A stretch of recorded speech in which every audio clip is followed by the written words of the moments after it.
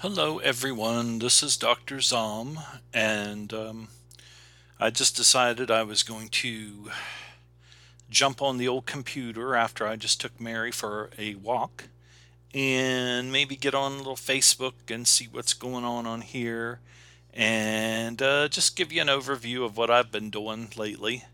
Again, as usual, just impromptu, nothing planned or anything, which makes for a babbling mess of poop.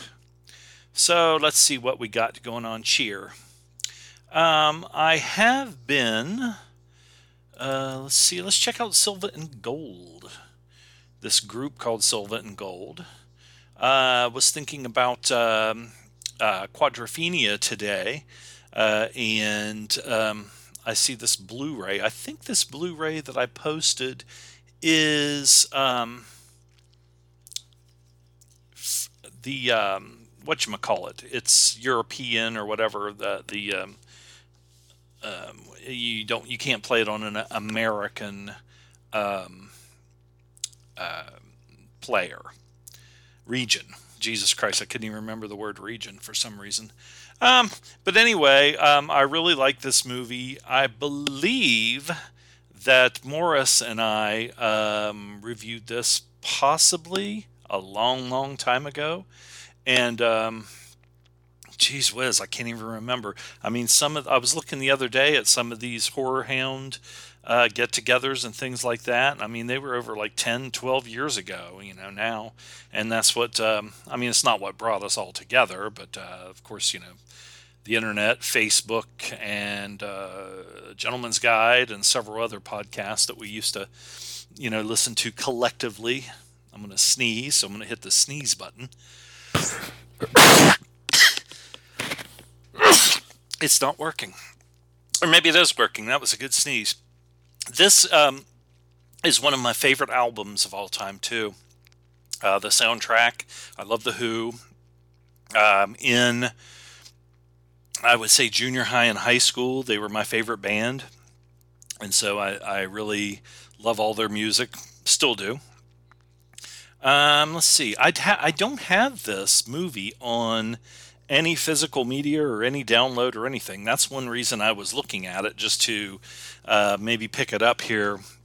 Of course, first, when I'm looking at any kind of movie nowadays, I go on Google and just put it in, and a lot of times they'll have a thing that says, where can you watch this? And of course, me being the frugal gentleman, the frugal pensioner that I am now, I look for anything that's free. And I didn't see this particular movie. I didn't look really close. A lot of times, somebody will put something like this up on YouTube in good quality, but they'll disguise it in a way that no one will find it by putting just, like Quadrophenia on it. There was a movie I was looking at the other day, and I can't remember what it was.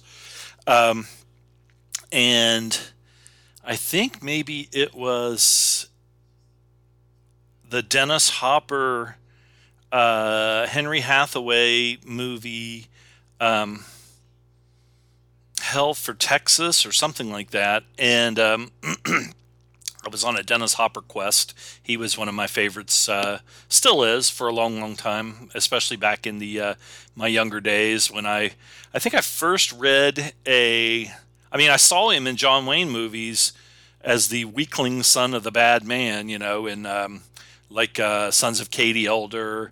And also, he was in the original True Grit with John Wayne. But back then, I didn't really. I don't think when I was a little kid, I even knew who he was.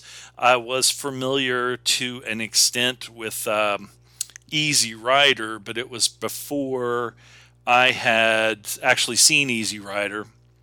But I knew, the Chopper, the Captain America, and Peter Fonda and all that. And then I can't remember who it was. One of my friends had or maybe I bought a magazine. I don't know if it was a GQ magazine or something. That'd be the only reason I would buy GQ. I mean, I guess they did have good articles because they had a good article in there this time. It had Dennis Hopper on the front cover. And I think he was probably in his oh gosh, maybe 50. He might have been like 50 years old at the time, and he was making like his comeback, but they had him in full motorcycle racing leathers and sitting on a like a sport bike or a racing bike. And so I got that, and I read about him.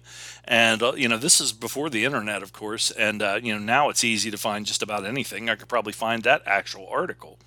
But so I read about him, and then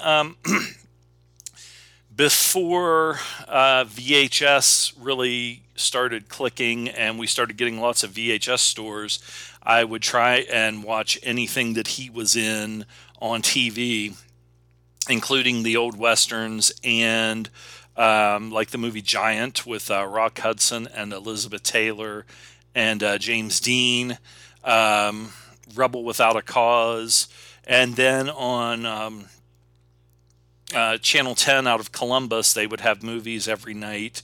And I remember watching Kid Blue on there, and what was the other one? Good. I'm trying to think. I can't think. There was another one that was maybe it was Out of the Blue with that he actually took up the directing uh,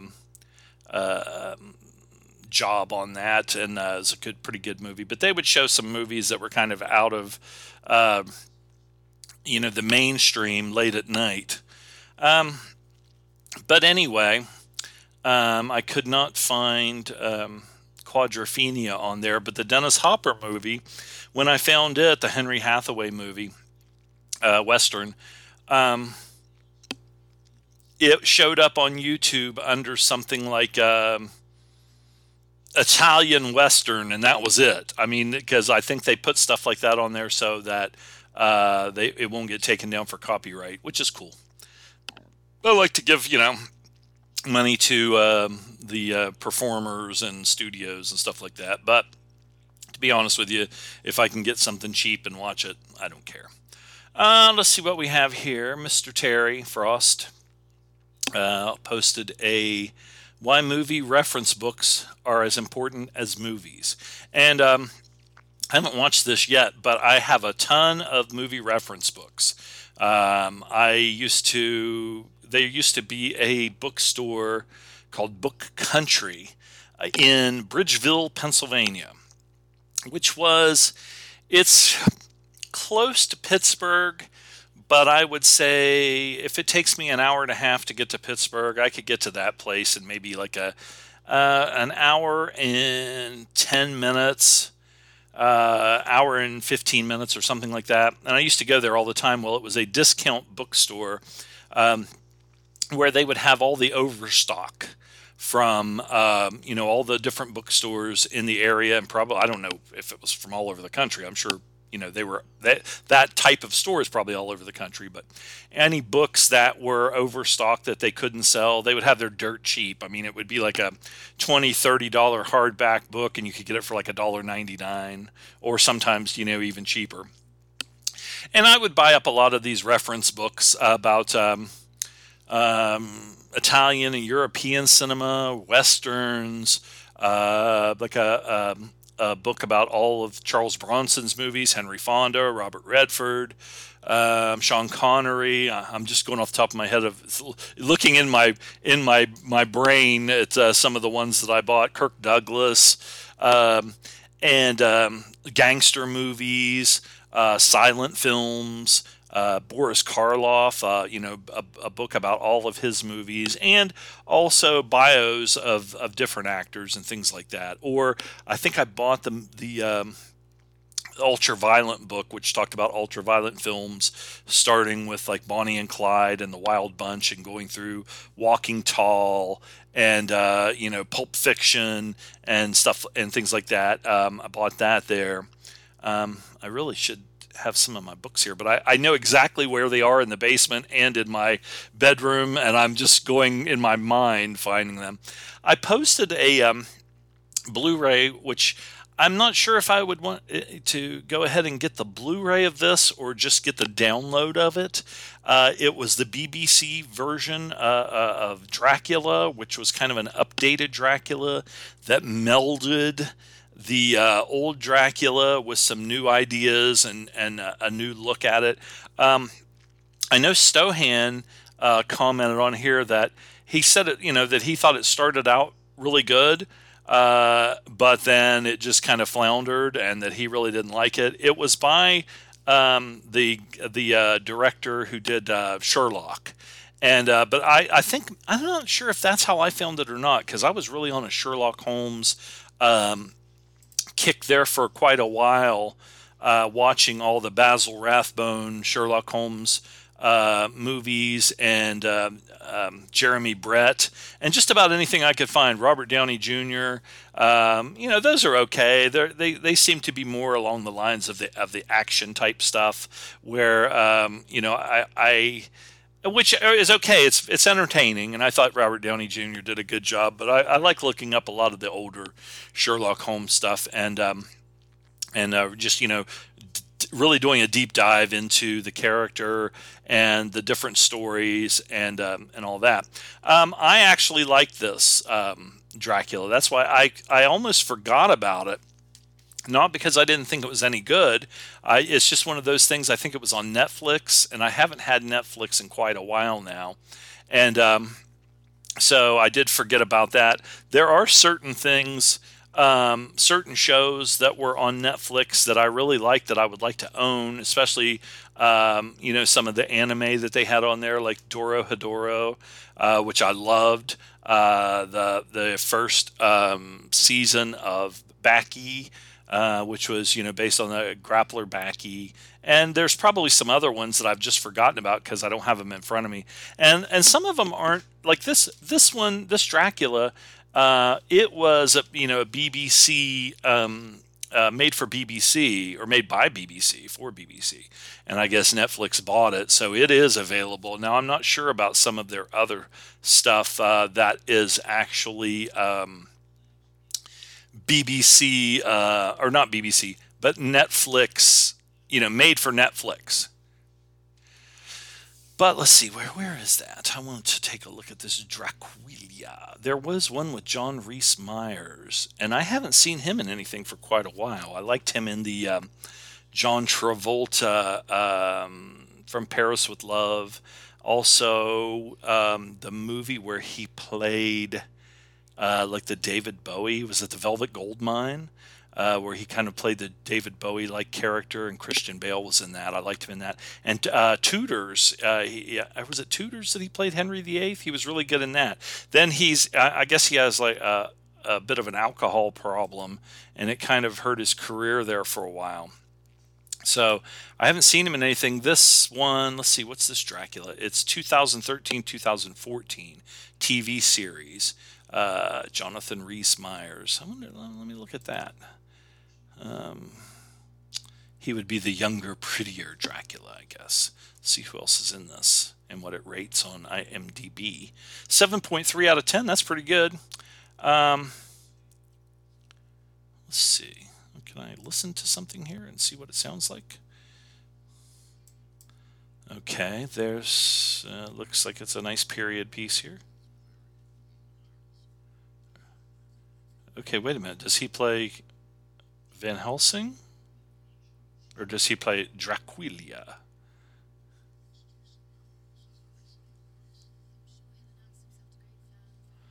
Okay.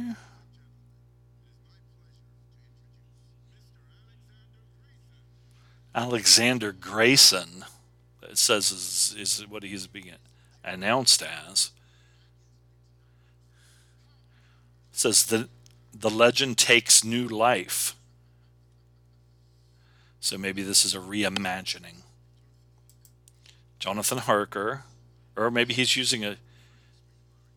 There's Mina. Okay, maybe he's using a nom de guerre.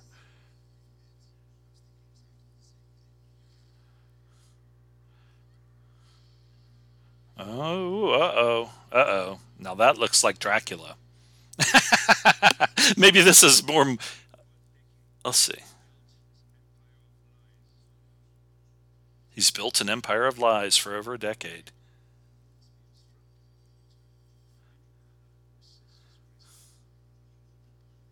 Oh, there was a chick with a Gurkha knife, which is pretty cool. Dracula travels to London with dark plans for revenge against those who ruined his life centuries earlier. However, his plan is complicated when he falls in love with a woman who seems to be the reincarnation of his dead wife. Okay, well, that's just basically the Dracula story. Let's see here. Who else is in this song, bitch? Jessica DeGow? Thomas Kreshman, Victoria Smurfett.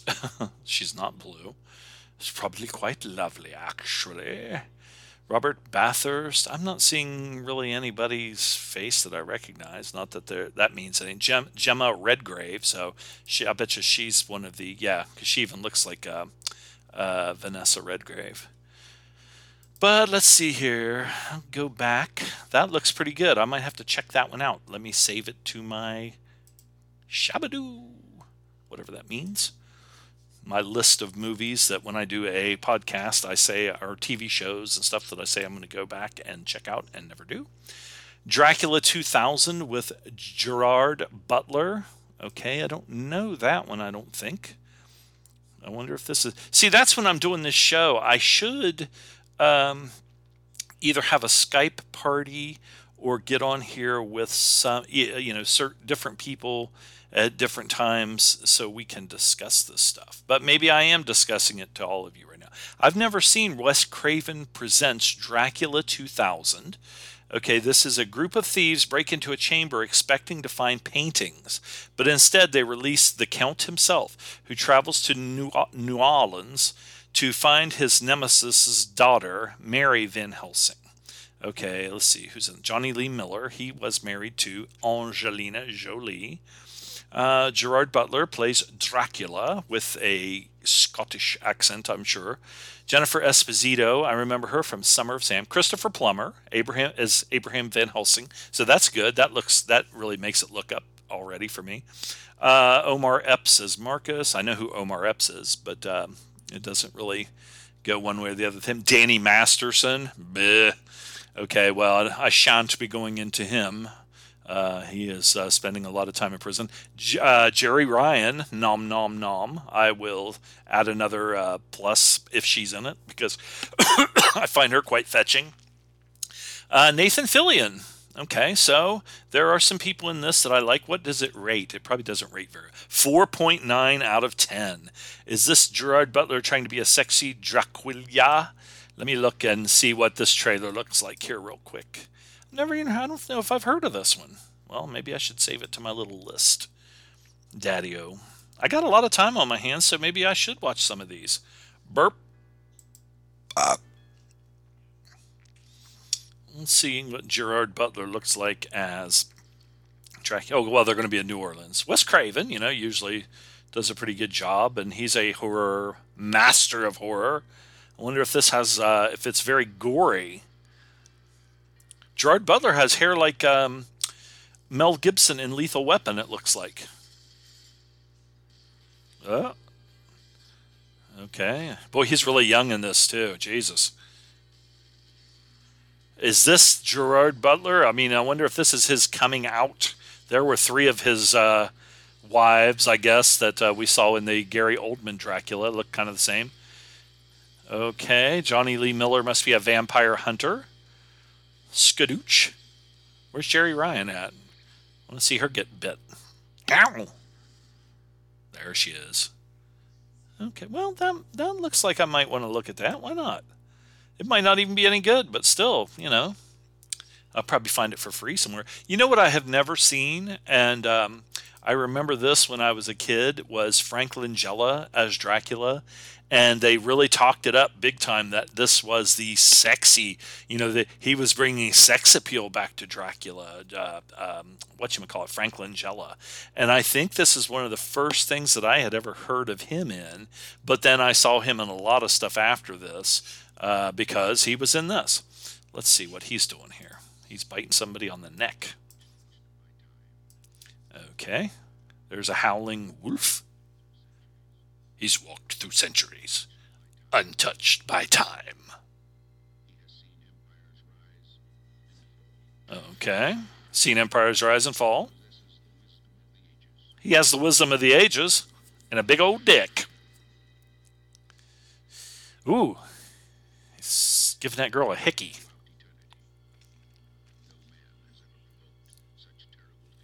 Wow, he invokes terrible fear and haunting desire. Fucker needs to go to an orthodontist. Laurence Olivier. He must play Van Helsing. Hmm. Donald Pleasance is in this. This is directed by John Badham.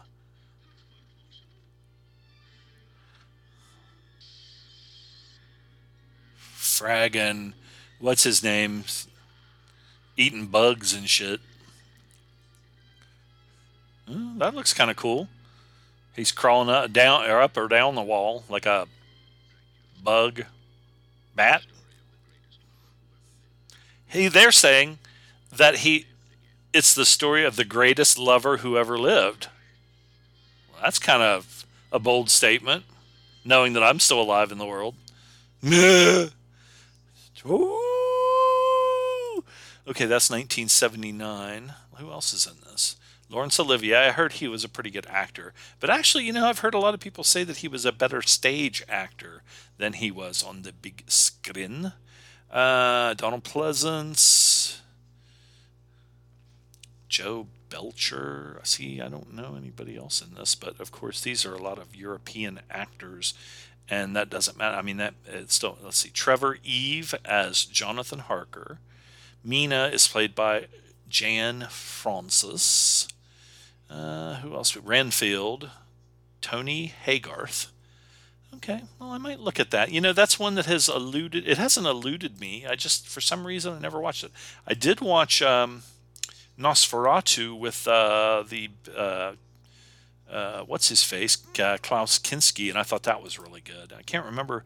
I mean, my God, it's been so long since I've recorded. Now, I was going to say I can't remember if I talked about that or not. I don't think I did because it wasn't that super long ago. But I was really impressed with that. I thought it was just fantastic. And of course, that was a Werner Herzog movie. So I mean, you could kind of expect that with him. He is the master. Let's see, The Vengeance of Dracula from 2023. Miles, John Dalton, and Antonio Mayans. Okay, this looks like this might be a piece of poop. Let's see here. It might not even have anything. It doesn't have any rating. Let's see. Miles John Dalton is the star and the writer. So this might just be a piece of poop. It doesn't even have a synopsis. So maybe we should move on from that. It doesn't have a trailer. Well, it's 2023, so maybe it hasn't been made yet. Or maybe it's in production or it hasn't been put out. So that could be why. It might not be a piece of poop. Piece of poop. Scoop-a-doop. What else do we have here? Dracula Dead and Loving It with Leslie Nielsen and Mel Brooks. This is a Mel Brooks written and directed production. I have not seen this. I'm sure it is a hoot. Let's see if it's a hoot. Let me watch the trailer, and I'll tell you if it's a hoot or not. Let's see.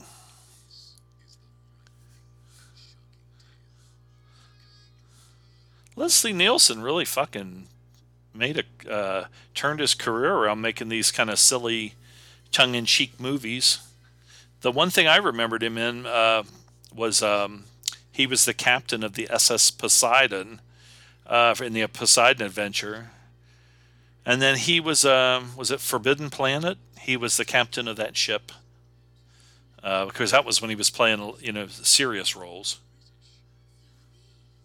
Whoa.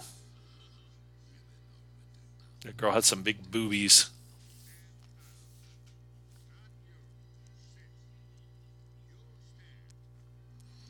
This looks like it could be kind of give you a little chuckle.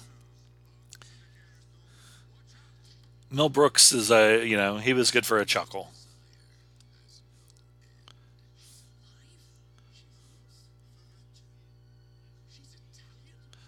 That was funny. Okay, let's see who's in this. Leslie Nielsen, Mel Brooks plays Van Helsing. Steven Weber, I always liked him. He's a good, pretty good actor. Mostly like I think like I see him on TV as Jonathan Harker. Lucy is played by Lisette Anthony. Mina by Amy Yazbek.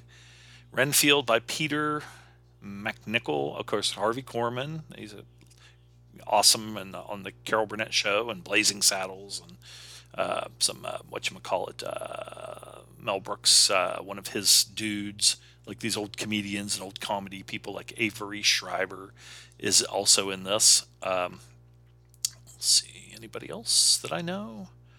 No. And so I'll skadooch out of this. Skadooch. That means hit the back button. Skadooch. Erp. Why am I looking up Dracula movies? I don't know. Let's see. Christopher Lee. I always like Christopher Lee as Dracula. He may be. I mean, the original, with Bela Lugosi is just legendary and fantastic. But I'd also like Christopher Lee, and I like Christopher Lee in some of the Sherlock Holmes stuff too. Jack Palance. I saw that one. That was pretty good. It was a TV movie. Jack Palance did that. Did Dracula, and he also did Jekyll and Hyde, which was pretty good too. You can tell their TV productions. They almost look like a stage play that they shot for TV. But I like both of them. Okay, maybe we'll get off the because then I'm going to start going into all the Hammer and this and that. And there's some I can't remember the ones that I've seen and the ones that I haven't seen. Let's see, Casper Van Dien and Erica Eleniak. I always liked her, so let's look at this because she was before Pam Anderson on Baywatch, and I watched it even back then, and I thought she was really, really hot. Okay, this is Dracula in Space, Dracula 3000. Okay, what's going on here? They're on a spaceship, and there's Tom Tiny Lister. Okay, this seems like it's almost like the movie Alien or something, where they're a ship's crew in space, and then like either Dracula is on here and he starts turning people into vampires. Let's see who we got here. Erica Laniak is beautiful. Captain Abraham Van Helsing, so he's the captain of the ship, is Cap Van Dien, Casper Van Dien, who I always liked him. I always make fun of the fact that I've liked him in other stuff. Erica Eleniak is Aurora Ash. Coolio is in this as 187. Meh. Let's see here. Mina Murray is Alexandra Camp. Langley Kirkwood plays Orlok. Udo Kier, okay, he's in this. Captain Varna. Tom Tiny Lister Jr. as Humvee. And Grant Swanby as Arthur the Professor Holmwood. Okay, so are we saying that Orlok is that like the Dracula-like character? Count Dracula terrorizes the crew of a spaceship. This was directed by Daryl Root. Let me go back to this trailer. The poster looks kind of cool. It almost looks like a Geiger kind of a picture. I'll have to post that here in a little bit so you guys can look at it and see what I'm talking about. Cap Van Dien. I think we're going to Kathmandu. Am I ready to go with you? If I ever get out of here, I know just what I do. I would bite Erica Laniak on the neck.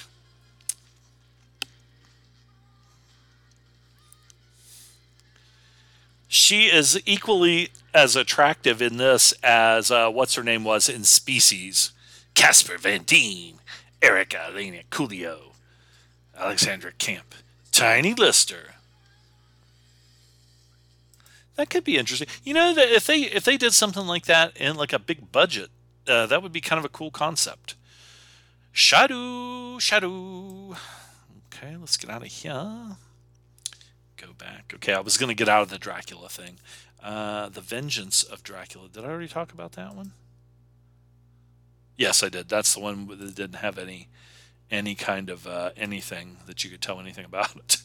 Let's see what else we got here. So the Dracula BBC thing, I give it a thumbs up, and Stohan gives it a thumbs down.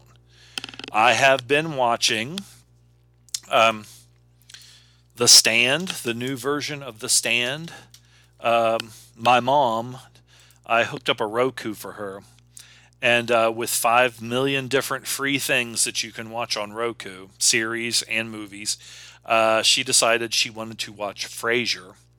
And so, of course, that son of a bitch isn't on there for free on anything. So I got the Paramount add-on to Roku, so she could watch Frasier. And I thought, well, I might as well take advantage of it and watch some of the stuff on there too if I'm going to be paying for it. And I think it was like $5.99 a month. And so I wanted to watch. I watched the original miniseries of The Stand with Gary Sinise and Rob Lowe and Molly Ringwald way back when, and I really liked that one.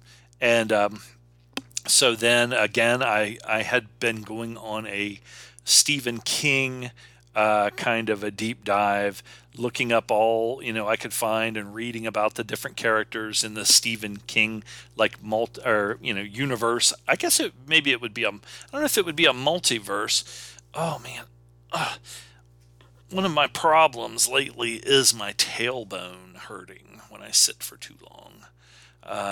And I was reading about that, but I have this pillow that it's not a donut like if you have hemorrhoids or something, but it's got like a space for where your sacrum or your coccyx has like a hole there, and I'm testing it out. So I started watching this new version of The Stand. It says the creators are Josh Boone and Benjamin Cavill. I wonder if he's related to Henry Cavill. Is he? Let's see here. 'Twas in another lifetime, when I toiled in blood, when blackness was a virtue, the road was full of mud. I came in from the wilderness, a creature void of form. Come in, she said, I'll give you shelter from the storm. There's Gary Sinise talking about The Stand. So anyway, I started reading about. I'm trying to think why. I always liked, of course, Randall Flagg is like a really great character, a legendary character, charismatic. I don't know if I would want to say Antichrist type character or the devil or whatever, but he's not. I mean, I've read a lot about Randall Flagg and all his different names and incantation, or not incantations. That's like a spell, but his different lives and names that he uses, and he goes back to being this ancient wizard back in like Merlin and King Arthur times that has gone through the centuries, just being a butthole, causing trouble. Let's see. And the different characters with the the Crimson King, Pennywise. I'm trying to think who else. All these different from different dimensions and everything that come to our world and just to fuck with people and everything. Now these do have like a certain amount of religious context to them. I mean, Flag will go. Of course, they always say, well, the devil, you don't listen to him because he lies and everything he says is a lie and all this and that. But so you can go to,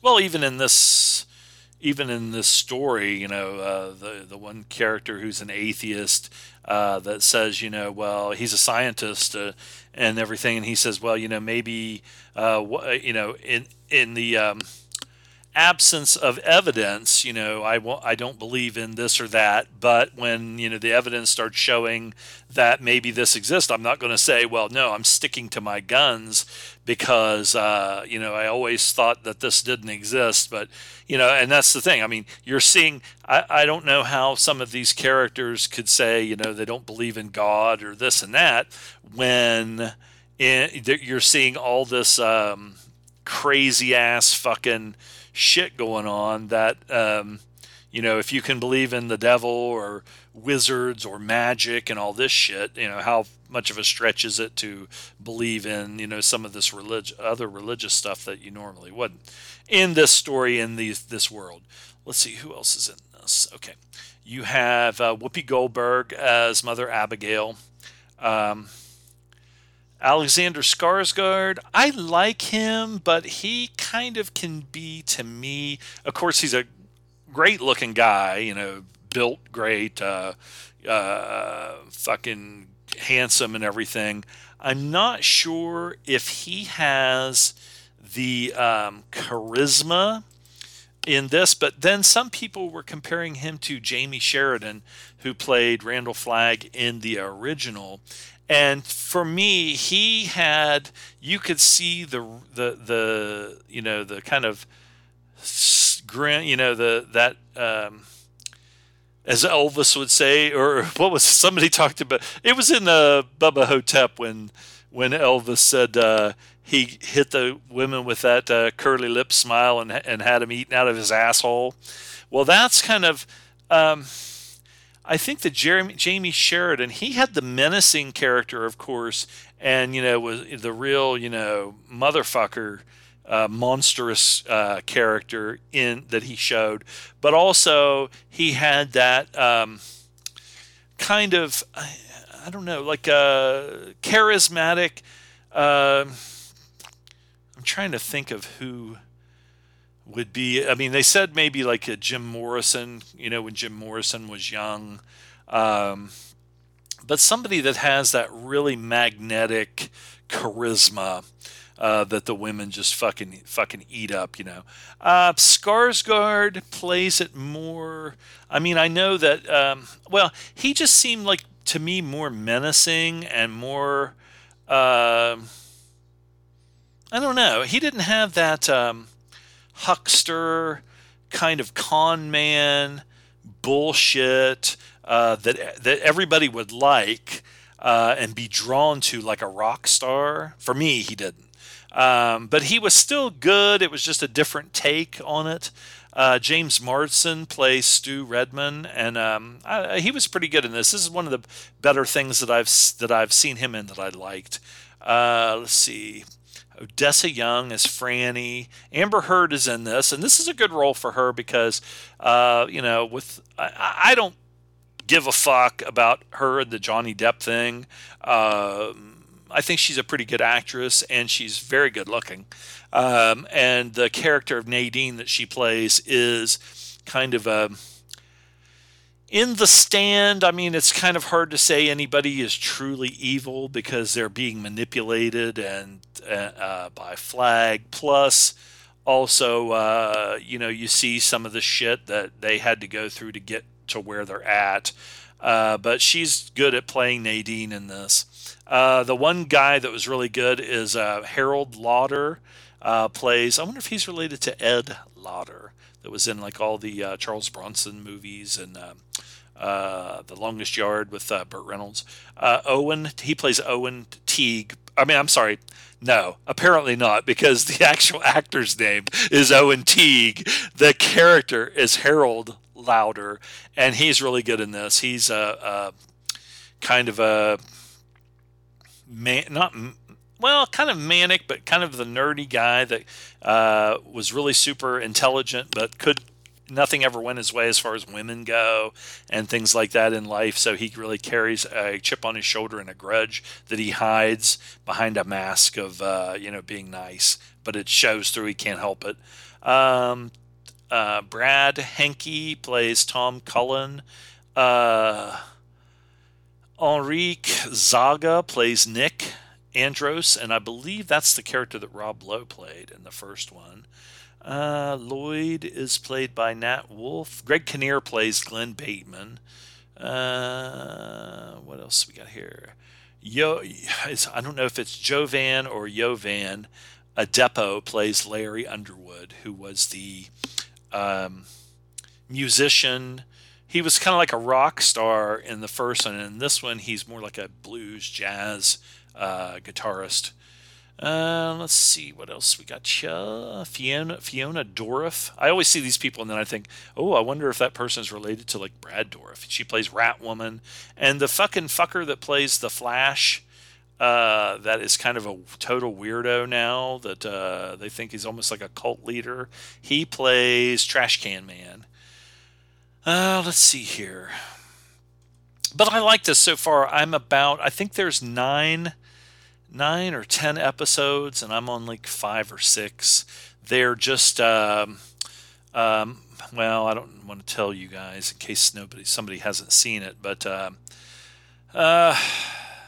well, I'll just leave it at that. I'm about halfway through. I've read some reviews of this, and some people said that it was really boring and really a slog compared to the book and compared to the original miniseries. Let me look at the original miniseries here. I want to just take a look at I remember it had a really good cast. Gary Sinise plays Stu. Molly Ringwald is Franny. Laura San Giancano plays Nadine in that one. Jamie Sheridan, I thought he was really good as Randall Flagg. I think that might have been the first thing I saw him in, and then he was on like one of the Law and Orders for quite a bit. Ossie Davis plays Judge Richard Ferris, and in the new one, it is actually a woman, an older lady that plays the judge. Ruby Dee plays Mother Abigail Fremantle. Lloyd is played by Miguel Ferrer. This one had a really good cast. Trash Can Man was Matt Frewer. I remember seeing him in a lot of stuff.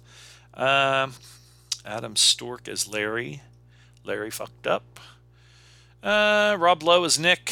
Who else we got here? Tom Cullen, Bill Fager Baki Humna? That was Grappler Backy. Ratman, okay, the other one was Ratwoman, so they changed that one around a little bit. Kelly Overby as Dania. I don't remember who she was in the other one. I don't remember that name. Maybe they cut her part out. But anyway, I thought that one was really good. This one is, the new one's okay. It's kept me watching, which for miniseries these days, it's hard for me to sit there, and I've said that a million times on the show. As far as binge watching something, I get bored and just having. It's like with some of these anime series that just go on and on and on. I would almost rather, like on Netflix with like Baki or Doro Hedoro or something like that. The season it's not just like when you get on one of these anime websites or on YouTube that has an entire anime series, and these series have gone on and on for like fucking 20 years, and they just have episode after episode, and I just get burnt out after a while. I was looking at Children of the Corn. I think it was yesterday. I saw this a long, long time ago. I don't know if it was on TV or if it was in the theater. Maybe it might have been on VHS, because as you guys know, I'm not a big horror person. But the reason I was looking at this was the man behind the rose, or the man behind the corn. I was thinking, okay, is that Randall Flagg? And I believe it was. They don't ever expressly say that it's him that's manipulating all these kids and shit, as far as, killing everybody and everything. But I remember, just one of the things I remember about this was the character of Malachi, and how everybody thought he was so weird and creepy when I was younger and we watched this. I'm trying to think if Stephen King, if this is one of the ones that he said that he didn't like. They did remake Children of the Corn in 2020. That one might be a miniseries, but there's been several. It's like a goddamn franchise from what I'm seeing here. I mean, they have Children of the Corn 3, Children of the Corn 2, Children of the Corn The Gathering, Children of the Corn Runaway, Children of the Corn 666, Isaac's Return. What else do we have here? Urban Harvest, Children of the Corn. That's Children of the Corn 3. Let me look at the cast for Children of the Corn. Of course, I think a lot of, like, some of the Stephen King stuff, he would say, oh, I hated this when it came out, like The Shining or something. And then they make I think they made a mini series of The Shining. I really like The Shining, the Kubrick Shining. I thought it was great. I watched that one over and over. Okay, Children of the Corn had Peter Horton as Bert and Linda Hamilton as Vicky. Okay, and they're traveling across the whatever and come to the town. R.G. Armstrong is a great old character actor. John Franklin plays Isaac, and he kind of reminds me of that young girl that was in Game of Thrones. As far as how he looks, I think that they could be like brother and sister or something. Maybe they are. I don't know. This seems like it was a long time ago, though. Let's see. Courtney Gaines plays Malachi. What else was he in? Because he really, I mean, even though Children of the Corn wasn't a great movie, he was good in a lot of in that movie. He was such a weirdo. Uh, I don't want to say when I say like a Mennonite type character or Amish Mennonite nutbag. I'm not saying anything about the religion or anything. I'm just saying the way they dressed and all that seemed like it was kind of that kind of out of touch religious kind of sect. Um, let's see, what else was he in? Malachi, Hellblazers. Let's see if there's anything that was really actually worth looking at here. Candy Corn. Wonder if that's a Children of the Corn ripoff where they make him eat that shit fucking candy that I. Ugh. Okay, that's the first thing he was in was when he played Malachi. Hard Bodies, Lust in the Dust. Rat Boy. That kind of has a Stephen King like connotation there. I don't know what it is though. Starman. That is definitely not Jeff Bridges. I don't think. No, is that a TV show? Yeah, series with Robert Hayes. He was a pretty good actor for the time. I'm sure it's based on whatchamacallit, Starman with Jeff Bridges, which was an excellent fucking movie. Entertaining, very entertaining. I used to watch that one all the time when it was on TV. 21 Jump Street, Colors. Is that with Duvall? Yes, he was in Colors. I remember that with Sean Penn and Robert Duvall. Very good movie. And did Dennis Hopper? Yeah, he directed that. Speaking of Dennis Hopper, that one was definitely a movie of the times because that was during the height of the Bloods and Crips and that gang war and everything. I think it probably still holds up, but I mean, definitely at that moment, that was what was always going on. You don't hear too much about any of that anymore. You know, the big war between the Bloods and the Crips. The only time you hear about that was when some of the rappers or hip hop stars and people in that genre that were true to or had ties to those two gangs were killing each other. Let's see, The Burbs. Was Corey Feldman in The Burbs? I've been watching a lot of stuff about Corey Feldman lately. Tom Hanks, Bruce Dern, Corey Feldman. He plays Ricky. And Corey Feldman also wasn't he? Was he the little kid that was in, was he in a Friday the 13th movie? Let me look. Okay, actor Corey Feldog, the Feldog. Let's see, what's the Feldog doing? Teenage Mutant Ninja Turtles. Feldog's kind of a piece of shit for some of the stuff he's been doing about exploiting. You know, he's made a living now off of exploiting Corey Haim and all the shit that happened to him. And if you read and watch a lot of the stuff that he has done, it's almost like he has, like I said, kind of made a living off of being the writing on, I'm going to expose what happened to me and Corey Haim, and if you send me $10 million, I'll expose it. It's kind of a gross thing. And Corey Haim's mother and family and stuff think he's a piece of shit. He's a pretty good actor there for a while, so I guess maybe since he got on the bad side of Hollywood, plus the whole Michael Jackson thing, I don't know if that didn't help him. He's kind of tried to have a musical career, and he does. I mean, he's like obsessed with Michael Jackson, dressing like him and dancing like him and everything. His music. I mean, he doesn't have that great of a voice. And one of the things I've been watching is on YouTube. I think the radio show, it's on Sirius, is called Bonfire. And they just go off on Corey Feldman and him being on like Marriage Boot Camp and Hollywood Wife Swap and going to make those movies that he says he's going to make if you send him $10 million and all this shit. And he wrote a book called The Rape of Two Coreys or something. And they've been making fun of him, and it's pretty entertaining. Let's see, Alice, the TV show Alice. I liked that show when it was on. Kiss My Grits, and that was based on Alice Doesn't Live Here Anymore, which was a really good movie. Uh, Mork and Mindy. So he went back to Jesus Christ, 1978. How old is the Feld Dog? Let me look here.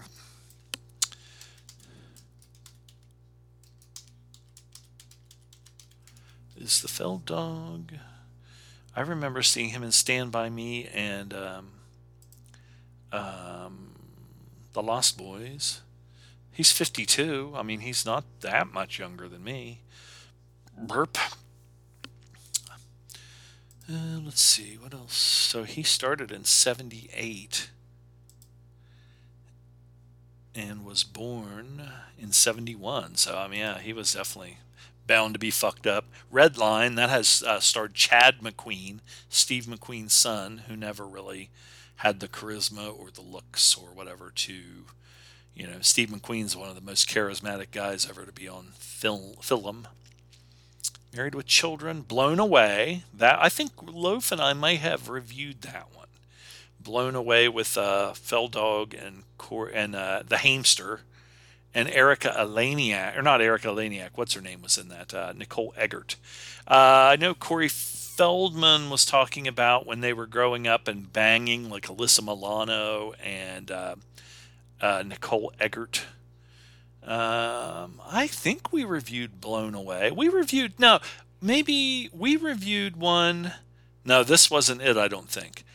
We reviewed one with Fell Dog and the Hamster about them being in a school. It was like Die Hard or something in a school.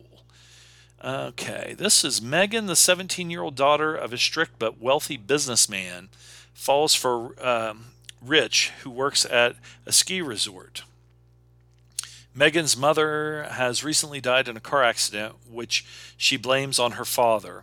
Is Rich so in love with Megan that he'll watch her kill her own father? Okay, let's see. And that does have the Fell Dog in it. Hamster, Nicole Eggert, Jean Leclerc. I don't know him. Probably nobody else. They probably had to give all the money to those people just to be in it. Nicole Eggert looks pretty hot in that, if I do say so myself. Let's see. Loaded Weapon 2. Is that... No, is that Samuel Jackson and Emilio? I was going to say it for some reason. I thought it was Charlie Sheen, but I don't think it is. And Fell Dog is the one that said that Hamster told him that Charlie Sheen on the set of Lucas took him in between these two trailers and had anal sex with him. And Charlie Sheen said that's bullshit. So who knows? Because I don't think we heard it from or from Corey Haim's mouth. We just heard it from Fell Dog. And there are people now that are saying, but maybe it was true. I don't know.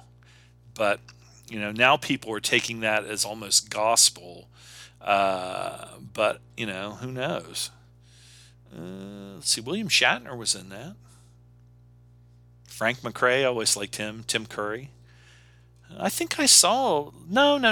You know what I'm thinking of was the Richard Dreyfuss Emilio Estevez movie where they were cops, like a buddy cop kind of comedy kind of a thing. And I remember liking that, thinking it was pretty good. It was good enough that they made a sequel to it. What was that one called? Okay. Emilio was the boy under the lamppost in Badlands with his dad and Sissy Spacek and Warren Oates, which was a great movie. Tex with Matt Dillon. Outsiders with Matt Dillon. This is Emilio. Okay, so I got to remember what I'm looking at here. I was going to look for the one with him and was it Undercover or something? Wisdom. Okay, now when Emilio came off of, he was a big thing there for a while. And he like coming off The Outsiders, then Repo Man. Okay, The Breakfast Club I think maybe was his really because in The Outsiders that was like an ensemble cast, and mostly he wasn't like a main guy in that. It was C. Thomas Howell and Ralph Macchio and what's her name, uh, Cherry Valance, which was Diane Lane. Is it Diane Lane? Yes, Diane Lane. And Tom Waits, William Smith, Sophia Coppola. Oh yeah, she was the little girl in that. Uh, was I think she was Diane Lane's sister in that. But anyway, I love The Outsiders, that cast and everything, just all the guys in it. But so then I think coming off of Breakfast Club was what really launched Emilio, other than the fact that his dad was Martin Sheen. Um, but I love that one. Of course, then St. Elmo's Fire, that was another one. Not as good. I mean, he kind of had his own standoff storyline in that, a sort of a little bit apart from everybody else, where he was obsessed with Dale Braverman, who was Andy McDowell. I need to watch out. Some of these ones I'm really going down the. It's really creating some nostalgia, making me want to watch some of these old Brat Pack movies. Demi Moore as Jules, I really liked her in that. She was. I had a little bit of a crush on her in that one. Because back in the day when you were young, like in school and everything, the girl that kind of had the little bit of a gruff voice, probably from smoking, but we never thought about that then, was kind of always hot. Rob Lowe was Billy, the one that played the saxophone. Kirby was Emilio, and he was after Dale Braverman. It says like Biberman, but I thought it was Braverman. Maybe it is Biberman. Judd Nelson, I saw him in a movie recently where he played that scumbag real life guy that kept his daughter in a dungeon in their basement and got her pregnant like about 7 different times for 27 years or something. And he played the dad in that. He did a good job, but God, that was such a gross subject and such a horrible thing to happen to anybody. But Andrew McCarthy was another one that sort of had his own little story. I guess maybe they all did in this, but it's like him and Emilio. Andrew McCarthy kind of was like hanging out with the hookers and stuff like that. He was a writer, and he was the guy that was kind of introspective. Let's see. Yeah, but that one was pretty good. It had a nice cast and everything. That was Then, This Is Now. I still like that one. This is another S.E. Hinton. I think, yeah, S.E. Hinton. Everybody was adapting her stuff like The Outsiders. That was Then, This Is Now, and I think Tex was S.E. Hinton. And what was that? There was another one that was S.E. Oh, well, God damn it! I'm leaving out one that was like the like a big one. Let's see. Tex? Was it Rumblefish? Maybe it was Rumblefish. Rumblefish. Was that S.E. Hinton? 'Twas in another lifetime when I toil in blood. Yes, Rumblefish was S.E. Hinton. So that's why I couldn't find it, because Emilio wasn't in that one, and I don't think any of the Brat Pack was, other than, well, Matt Dillon. I don't know if they'd consider Matt Dillon in the Brat Pack. He was certainly there and around those people, and in The Outsiders too. But he didn't really. I didn't think he kind of went out on his own to me. That was Then, This Is Now. I always liked that one. This one, yeah, that doesn't get talked about a lot lately, about these two guys that are kind of like brothers. I don't think they're really brothers. I think they kind of like are like brothers as far as being friends and everything. Um, and what's his name? Emilio is like the real wild one, and Craig Sheffer, who I always liked, was the kind of he goes along with him and everything, but then when it gets to a certain age, where if you're both kind of wild, and then one decides, okay, it's time to kind of start being a little bit more mature and everything, and then the other one still wants to go down the bad path, maybe. Barbara Babcock, I always thought she was gorgeous for an older lady back in the day when I was young. Well, she was older for me. Morgan Freeman was in that. Let's see who else. Oh, Frank Howard. I was going to say that's Eminem. He plays Eminem.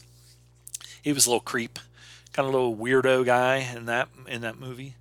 Uh, Little towhead, which he kind of looks like Eminem, who I've never been a big fan of Eminem. My ex girlfriend just loves him, and but I'm not saying there's anything wrong with that. I mean, everybody has their own thing, and for a certain generation, he was kind of like I don't know. I've heard people say he was a genius and all this and that. I just he does he doesn't work for me. I've never went out of my way to uh, listen to him that much. I don't like his voice, and I think he kind of tries to come off as being hard, and he's like a poser. He looks like a little douche. Let's see, Wisdom. That was Emilio and Demi Moore, and that was when they were dating big time. And Emilio wrote and directed that one. Also has Tom Skerritt in it. That one didn't do very well at the box office. Veronica Cartwright, Tom Skerritt, always good. I think Charlie Sheen, yes, he is in this. But it was kind of like a yuppie version of Badlands, but not that dark. They're kind of a young couple who go on a crime spree across the United States, but it's not like Charles Whitman, or not Charles Whitman, but Charles Starkweather going across the country murdering people. This is more of like I said, kind of a yuppie takeoff on that. Stakeout was the one with Emilio and Richard Dreyfuss. I thought this was very entertaining, and it was one that we watched on like HBO, like different. There's certain movies that were on like HBO every day, and we would watch it. I'm sure I haven't seen it in forever, so it's probably not that good, but I remember thinking it was fairly entertaining. Aidan Quinn, I always liked him in just about everything. He was really good, and one of the movies that I as often have also forgotten about that we reviewed on the show was the movie Reckless with Aidan Quinn and Daryl Hannah, I believe. It was really good, like teen movie, high school kind of a movie. They made a lot of good ones back then. That's like I said, that was in This Is Now, Reckless, and the one with Tom Cruise where he was a football player. We reviewed that one on the show too. This one has, let's see, Richard Dreyfuss, Emilio, they're cop partners. Madeline Stowe, she's a good-looking lady, and a good, talented actor. Forrest Whitaker. But anyway, I want to rewatch that one. I've been talking it up. I know, probably nobody will go back and watch it, but I want to go back and watch it. And let's see. Then we have Never on Tuesday, uncredited tow truck driver. Okay, I don't want to get into Young Guns and all that. 1 and 2. Again, those are kind of when they would have the. Those weren't Brat Pack people, but they all went on to do other stuff. I mean, and became like a lot of the young, kind of an ensemble cast. Emilio is Billy the Kid, Kiefer Sutherland, Lou Diamond Phillips, Charlie Sheen, Casey Shamashko, who was kind of going on a nice run there for a while and then kind of disappeared. His sister I think is Nina, is also in movies. Dermot Mulroney, Terrence Stamp, of course, is legend. Jack Palance, Terry O'Quinn, I always like him. He's in that series that I loved called Patriot. I think it had like 2 seasons, but God, I encourage everybody, watch that. It's so good. Let's see, is that okay? Brian Keith plays Buckshot Roberts. I remember that. Patrick Wayne, he played Pat Garrett. That is in this one. In the second one, it was of course that's John Wayne's son. The second one, it's the dude from what the fuck, that the one with Willem Dafoe where they were he was the counterfeiter, and where's he at? I'm just blanking on the name. They say Pat Garrett, William Peterson has got your number. So sleep with one eye open when you slumber. Viggo Mortensen was in Young Guns too. I forgot about that. I've watched probably Young Guns 1 a bunch of times, but Young Guns 2, it's not that it was really that bad or anything, but it's just not one that I watched more than a few times. Christian Slater was in that. He played Dave Rudabaugh, and if you've watched the Kevin Costner movie about Wyatt Earp, when Wyatt Earp first meets Doc Holliday, he is on the search for Dave Rudabaugh, and he's like, Dave Rudabaugh is a lying fucking ass fucking piece of shit. He didn't say that, but I added that for a little pizzazz. This is an adult show. So, I don't think that Wyatt Earp, are you my friend, Wyatt Earp? There was a lot of outlaws running around back then, but Dave Rudabaugh did cross over with Wyatt Earp and Billy the Kid. Let's see here. Who else is in this that would be interesting? Good. Interesting. Good. I like watching some of these movies. Like, you see, what was that one? Left-Handed Gun with Paul Newman, or Pat Garrett and Billy the Kid with Chris Christopherson and Coburn, and just different versions of the Billy the Kid story. And you see like John W. Poe is played by Viggo Mortensen in this one, and in the one with Pat Garrett, it's John Beck, who was with James Caan in Rollerball. He played John W. Poe in that. Of course, Pat Garrett was played by James Coburn in Pat Garrett and Billy the Kid. This is William Peterson, John Wayne's son in the first one of this one. I'm trying to think who else played Pat Garrett.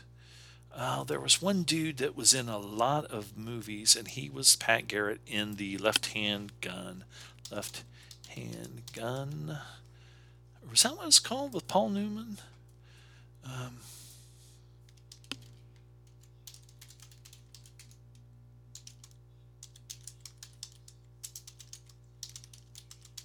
can't remember what that guy's name is. He's been in a shitload of.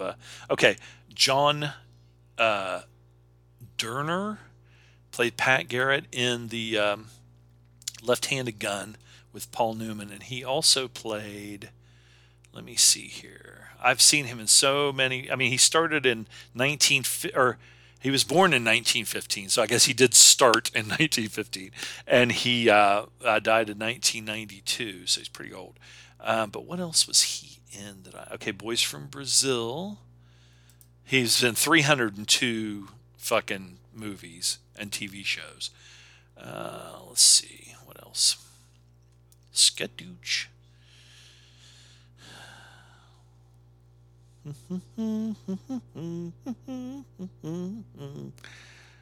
I love IMDb. He's 6'2".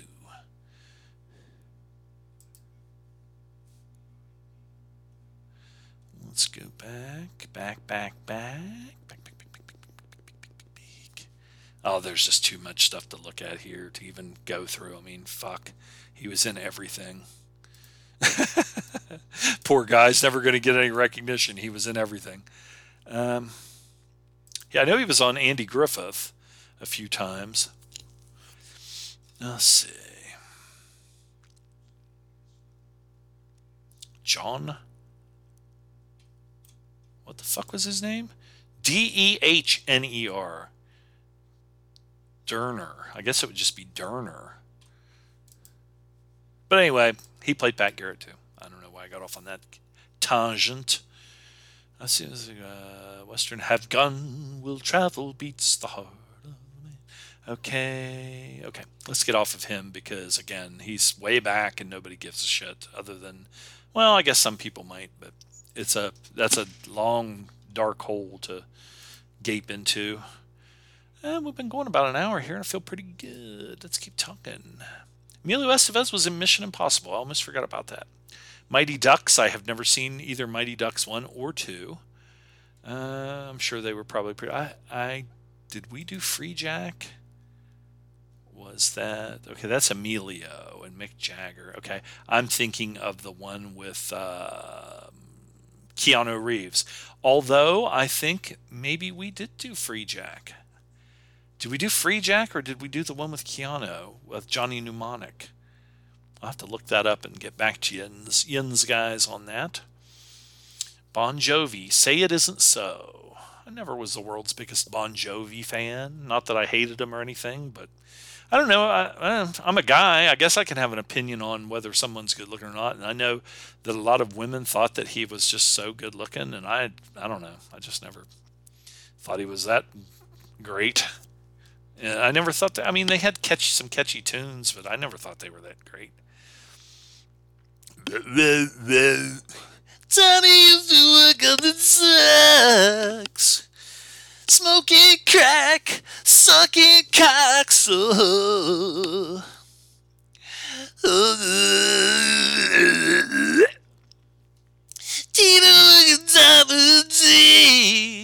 Fuck him. Oh, and he was in Young Guns, so I think Bon Jovi had a cameo in either Young Guns 1 or 2, where he's just some old dirty hermit or convict that is escaping, and they just have him so with a beard and long hair and so dirty that you can't even tell it's him. But he just gets blown away with a shotgun as soon as he's coming up out of the hole. Let's see, The Night Porter. That's one of my favorites. Again, I've talked about that on the show enough to not have to go over it again. Charlotte Rampling. I think I posted something about what was, your favorite movie with Charlotte Rampling, and of course that's one that comes up every time for me. And I really like that movie. And again, I've said it a million times before. Some people, without even seeing it, classify that as some kind of a dirty movie or something, like some dirty S&M movie or something. But it's not. It's a really good movie.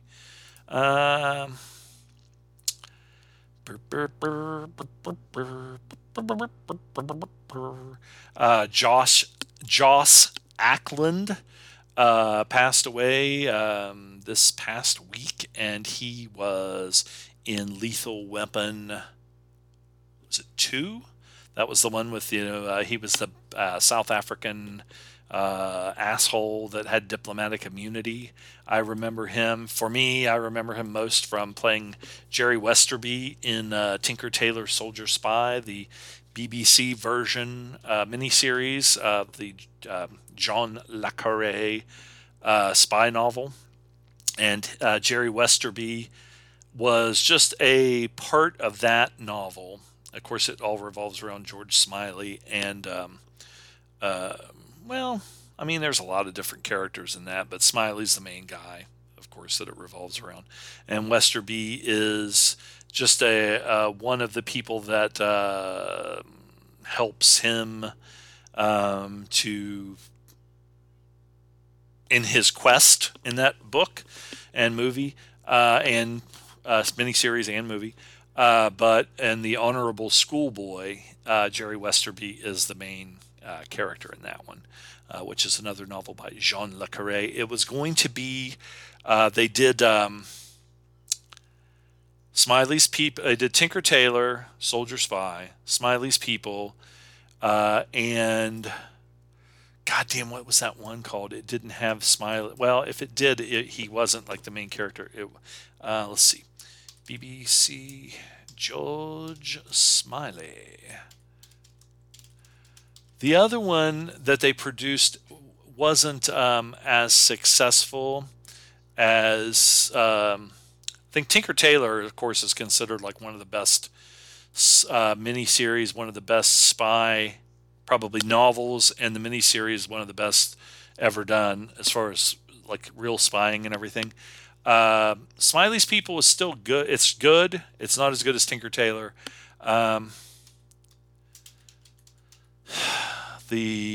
God damn it. Okay, what the fuck was that one called? No,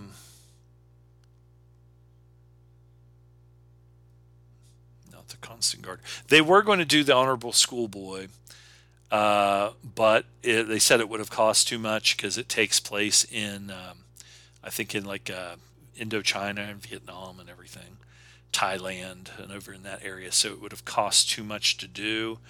The other one was called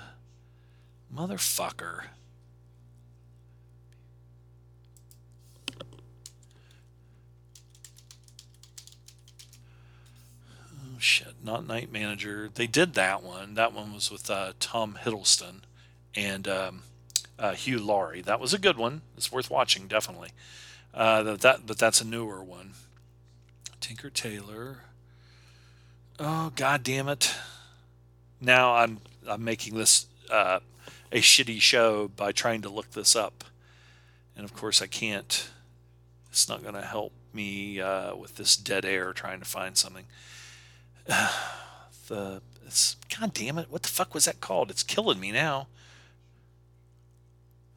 Let's see. Let me just look up BBC Jean Le Carré.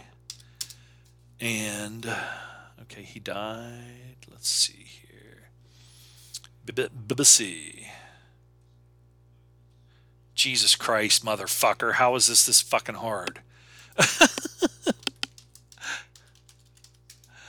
Okay, let's just go to Wikipedia and look up Jean Le Carré, and let's go down to novels, archive, citations.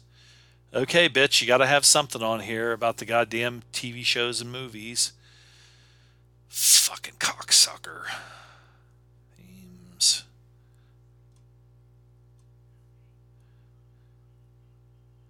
Okay, let's see here. We have Spy Who Came In From the Cold. That was Richard Burton. Tinker Tailor Soldier Spy. Honorable Schoolboy. Smiley's People. Little Drummer Girl. That was Diane Keaton. And that also has a new one that was a miniseries, I think, that had Alexander Skarsgård. And A Perfect Spy. That was the one I was trying to think of. And who was in that? Adaptations. 1987 TV adaptation of the same name was produced by BBC, starring Peter Egan. Okay, now that one didn't do as well as the other ones. Let's see. There was a BBC radio adaptation in 8 parts. It was broadcast starring James Fox as Magnus Pym, James Grout as Jack Brotherhood. Okay, the one reason, like some of these books, I like because, you know, if you watch Tinker Tailor and you know the character of George Smiley, then like, you know, Smiley will show up in some of these other adaptations, not having a big part, but, you know, he's in it, you know, and it's kind of cool. Or they'll have Jerry Westerby or young Peter Guillam or some of these other guys in it, which is kind of cool. You get kind of in that. It's like Stephen King when you're in that kind of universe. The Night Manager, I just talked about that one. Tailor of Panama, was that Alec Guinness? And let's see here. Reception, Solomon Rushdie. I think that was Alec Guinness, wasn't it? Our Man in Havana. That was Graham Greene. Graham Greene. To research the novel, Jean Le Carré visited Panama on 5 occasions. The book was inspired by Graham Greene's Our Man in Havana. Okay, Le Carré likens the tale to Casablanca without heroes. Yeah, there was one with not Pierce Brosnan. Let's see, Constant Gardner. Who was in that film adaptation? That was Ralph Fiennes and Rachel Weisz. But I'm thinking of another one. Maybe it was Tailor of Panama. Tailor of Panama movie was Pierce Brosnan and Jeffrey Rush. Yes, Jeffrey Rush. Brendan Gleeson, Jamie Lee Curtis, Mark Margolis, Dylan Baker. That was a pretty good one too. Pretty stout. Daniel Radcliffe. So I need to go back and watch that one again. The one, The Perfect Spy that I was talking about that wasn't as successful, I bought that on VHS after I had watched Tinker Tailor and Smiley's People. They used to show Smiley's People, of course they're BBC, so PBS, Public Broadcasting over here, would show a lot of BBC stuff And I remember when I was a little kid, of course, I was a James Bond fan and everything. And so I thought, oh, this is a spy, thing. But as, being younger, whether it was in like junior high or something like that, it was too real world and kind of over my head. I think Smiley's People was on. I thought, I'm going to watch this. This is like a spy movie, thinking about like James Bond and things like that. And then I thought it was really dull. But then when you get older and more appreciative of the real world and, also great acting and well produced stuff, I really liked it. So I bought that Perfect Spy on, I bought all three of them. No, I think I bought Tinker Tailor Soldier Spy on VHS. I ended up buying Smiley's People on DVD, I think, but I bought Perfect Spy on VHS, and I don't think I've ever watched the whole thing all the way through. And if I did, I don't remember jack shit about it because I didn't think it was very good. But I probably should watch it now. I don't even know where the fuck it is.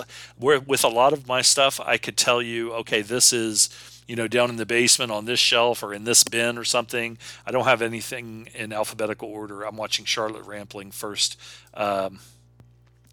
see Dirk Bogarde after World War II is over, and her and I think it's her husband come to this hotel, and they're going to some gala, and she comes face to face with Dirk Bogarde, who was a Nazi SS guy that basically used and abused her in a concentration camp. And it's just a really weird. I mean, it definitely is a weird movie. Um, I don't know how to explain it. This movie is so good. It's just so interesting. The dynamic and and definitely if you're I was watching a documentary about the Odessa the other day, of course, talking about the Odessa File movie and like Boys from Brazil and things like that, the Odessa helping these Nazi criminals. Again, also watched Hotel Terminus, the documentary, the great documentary about Klaus Barbie. And reading up and doing a deep dive on all that stuff. And this is another one that could be thrown into that. This isn't of course, a true story, but the Odessa is, involved in this whole story of the Night Porter. Um, let's see here, but it's such a strange, odd relationship that the two characters, Dirk Bogarde character and Charlotte Rampling character, have. The synopsis is, of course, a concentration camp survivor rekindles her sadomasochistic relationship with her lover, a former SS officer, now working as a night porter in a Vienna hotel. But his former Nazi associates, and of course those are the ones in the Odessa that he's part of, begin stalking them. But again, now I want to watch this motherfucker again. Let me add this to my list. I have, again, this is another one that I have around here somewhere. What we doing on time is I babble along. Uncle Johnny babble, babble, babble.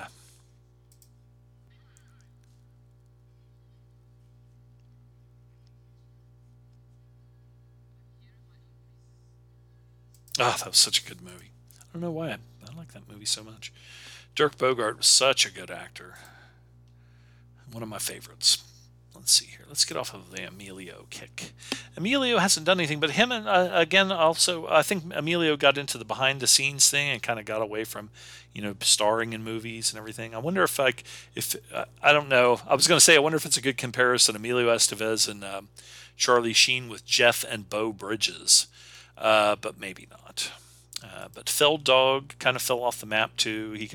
I think he's kind of become a little bit weird. The Burbs, I want to watch that too again. Let me add that one to my list. Burbs. That's not one that I ever watched. I don't think I maybe have watched it one time. Let's see here. There's Malachi. Now I feel like we're going back in time by just trying to go back on the path that took me to this, the Burbs and Children of the Corn and all this. But I was talking about Bert and Vicky, who are Peter Horton and Linda Hamilton in Children of the Corn. and they're kind of come to this town and everything. But then I come to um the Stephen King um, movie that was going to be, I think, uh, a two-part TV movie. I don't know if you would call that a mini series or not, called Desperation. And that's what I was saying about those two characters traveling across the country and coming to a town or whatever. That this is kind of the sort of the same kind of a thing. Um, and it also has Steven Weber. So maybe Stephen King likes Steven Weber. But I watched again Desperation. It is a TV movie. It was, I think it was supposed to be, I read, in two parts, and they condensed it down, so maybe it lost something there. But again, that was me going down the Stephen King rabbit hole of his interdimensional demons and people like that. And this, I guess it would be like a demon in this, would be the character of Tack, who goes through, he basically possesses people. And it is interesting getting on like Wikipedia, and they have like a Stephen King kind of based Wikipedia that talks about all these different characters, all his different books, what how they're connected or not connected, but and this character, or this, it's not even a character because it's played by different people, as the demon Tack possesses these different people in this town. And it first starts out as possessing the Ron Perlman character, who is the sheriff of the town, Collie Entrangian. And of course, he just like stops people along the road, for traffic stops, and he acts normal at first, but then you're nervous anyway. Anytime you get pulled over by a cop for nothing, but it's out west, and where like it's just nothing but complete straight stretches of road, and you might not see a town or a person for hours at a time, and he pulls these people over, and then they suddenly start to realize that he is fucked up, and that as things go on, and Steven Weber is in this, and Tom Skerritt, who seems to appear in several of these movies, Henry Thomas. Let's see who else. Of course, Ron Perlman.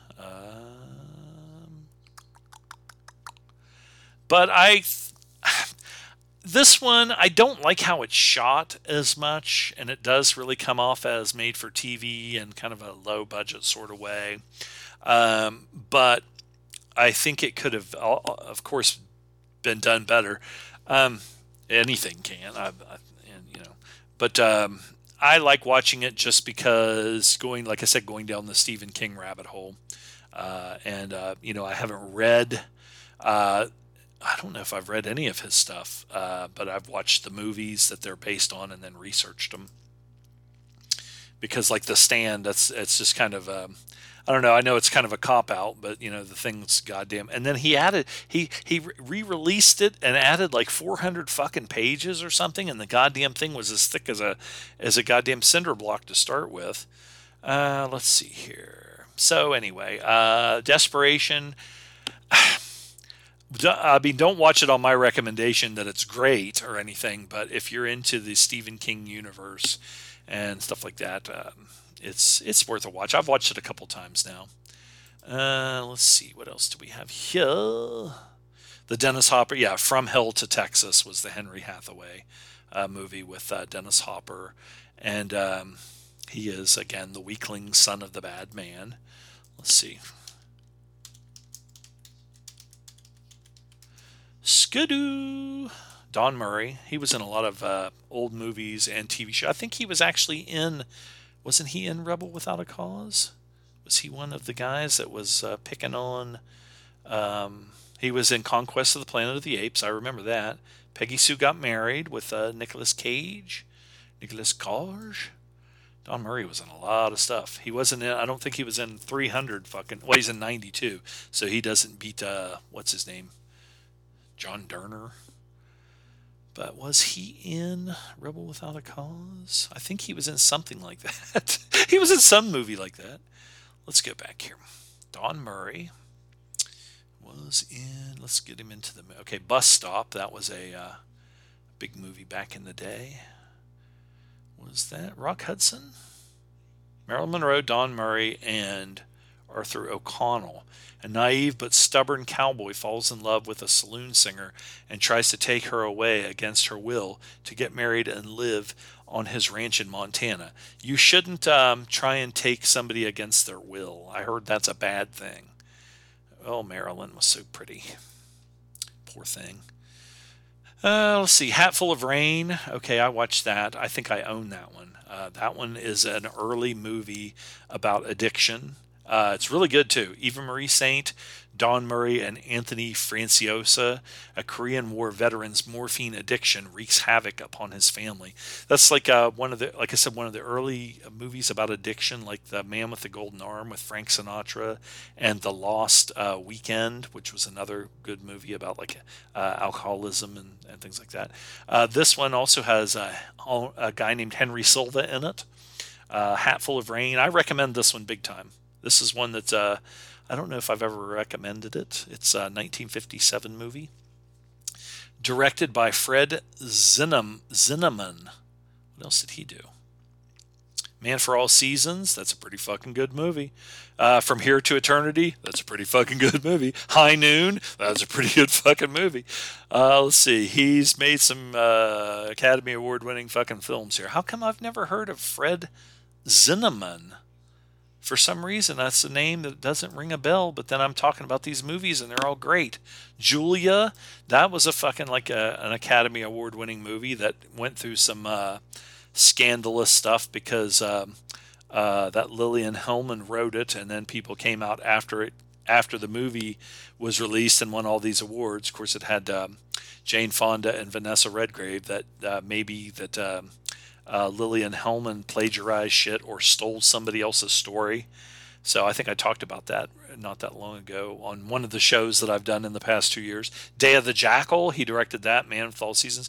Behold a Pale Horse. I saw that. Who was in that? Oh, that's Anthony Quinn. Gregory Peck, Omar Sharif, a famous Spanish bandit. Artiguez returns to his native Spanish village after 20 years in French exile, but Spanish cop Vinolas sets a trap for him. Maybe I haven't seen that one. That looks pretty good. I thought that one had something to do with the Spanish Civil War before World War II. Maybe it does, and I'm just misremembering or something, but it doesn't say, and this doesn't look familiar either. Okay, I need to watch that then. Behold a Pale Horse. Let's see. The Sundowners, that's Robert Mitchum, I believe. It's an Australian movie, Aussie movie. In Australia's outback during the early 20th century, the impoverished Carmody family lives a nomadic lifestyle out of their wagon, but the mom and son want to settle while the dad is against it. Again, directed by Fred Zinnemann. Starring Deborah Carr and Robert Mitchum and Peter Ustinov. I saw that one a long time ago, and I thought it was really good. Who else? Oh, back starting to get really stiff. Nun's Story, The Nun's Story. That is Audrey Hepburn, Peter Finch. I always liked him. And this is... After leaving a wealthy Belgian family to become a nun, Sister Luke struggles with her devotion to her vows during crisis, disappointment, and vertu. Peter Finch, I'm mad as hell and I'm not going to take it anymore. Dean Yager. I don't know if I've seen this one. I'm going to have to... This will be one that I'm not sure if I would like it or not. It's not really like, I'm not sure if it's my kind of movie, but if it's like Black Narcissus or something, I like that. Let me watch the trailer and see what's up here. I need a drink too. This might be a break. Audrey Hepburn. And this doesn't appear to be an nunsploitation.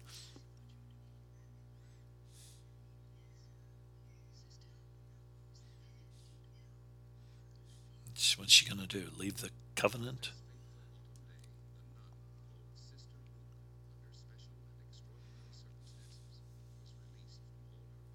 She's being released from all her vows. And she, she is no longer a nun. Huh. Maybe this will be good. I don't know. I always want to say with some of these, because Terry for us is the he's watched so many movies and everything. I'm like a shout out to him. Hey, have you watched this? Is this any good? Should I watch this? Is this worth a shit? Uh, let's see. I'll add it to my list. I need to get this list and watch it. Watch them. Old Man in the Sea. I saw that one. That is Spencer Tracy, and I thought that was pretty good, based on Ernest Hemingway. Who else is in that? Again, some of these are ones that I've it's been so long ago. Let's see. Hemingway, Old Man in the Sea, The Decision. I don't. That's a TV series. Hatful of Rain. I just talked about that one with Don Murray. High Noon. That's what's his face? From Here to Eternity. Burt Lancaster. Oklahoma. He directed that. This motherfucker has directed more goddamn great movies. A Member of the Wedding. Okay, now this is one that I have not heard of that he did. Ethel Waters, Julie Harris, and Brandon DeWild. I remember Brandon DeWild. Um, Her older brother's wedding forces preteen tomboy Frankie to face her own immaturity. Well, she better face that. Brandon DeWild was in HUD with Paul Newman. I remember him, and he was in some other stuff. I think he died fairly young. Was he the one that was in Shane? The little boy from Shane? HUD was a great movie. In Harm's Way. Okay, he played John Wayne's son in Harm's Way. I remember that. HUD. Shane. Okay, he was the little boy in Shane. I think he died really young. 1970. No, maybe not super. Let's see. When did he die? HUD. Oh, Patricia Neal when that was very pretty. He was only 30. He was killed in an accident as the camper van he was driving struck a parked truck. Only 30 years old, and he was in a lot of good stuff. Okay, let's get out of Brandon DeWild. Now I want to watch HUD. Paul Newman was a shithead in that. But he was good. He was a cad. For some reason, I'm thinking on this show that I have said that the people don't use the term cad that much lately, and they should. Let's see, what else is this? I might be about done here, because I'm starting to get tired, and I'm losing like just track of anything I'm even talking about. Or The Men, that was Marlon Brando. It was a very good movie. I highly recommend it. One of Marlon Brando, if not his first movie. And it is kind of a precursor to the movie Coming Home with John Voight and Jane Fonda and Bruce Dern, if you ask me. A little bit. Act of Violence. That was a Charles Bronson movie, made for TV movie about Jacques Yablonsky. But this one has Van Heflin and Robert Ryan. And Janet Leigh. An embittered, vengeful POW stalks his former commanding officer who betrayed his man's planned escape attempt from a Nazi concentration or Nazi prisoner of war camp. Let's watch this one. Should be good. I like those guys, and that sounds like a pretty good story. So anything that this Zinnemann guy did, I think I might need to go and watch, because he did a lot of stuff, and I'm going to go down through here forever, and like I said, I'm starting to get kind of fatigued, and kind of want to shut it down for now. So hopefully this will be worth listening to some of you guys. I think I got more into it than I thought I was going to, and went down some paths that I didn't think about or even plan on going down, but it's kind of cool to be able to do that, because I'm learning about some of these movies a along with you guys, and it's stimulating. Here lately, again, I've been watching just so much stuff on YouTube, documentaries and things like that, motorcycle videos, scooter videos, comic book stuff. There's a lot of. Let me just go real quick here to some of the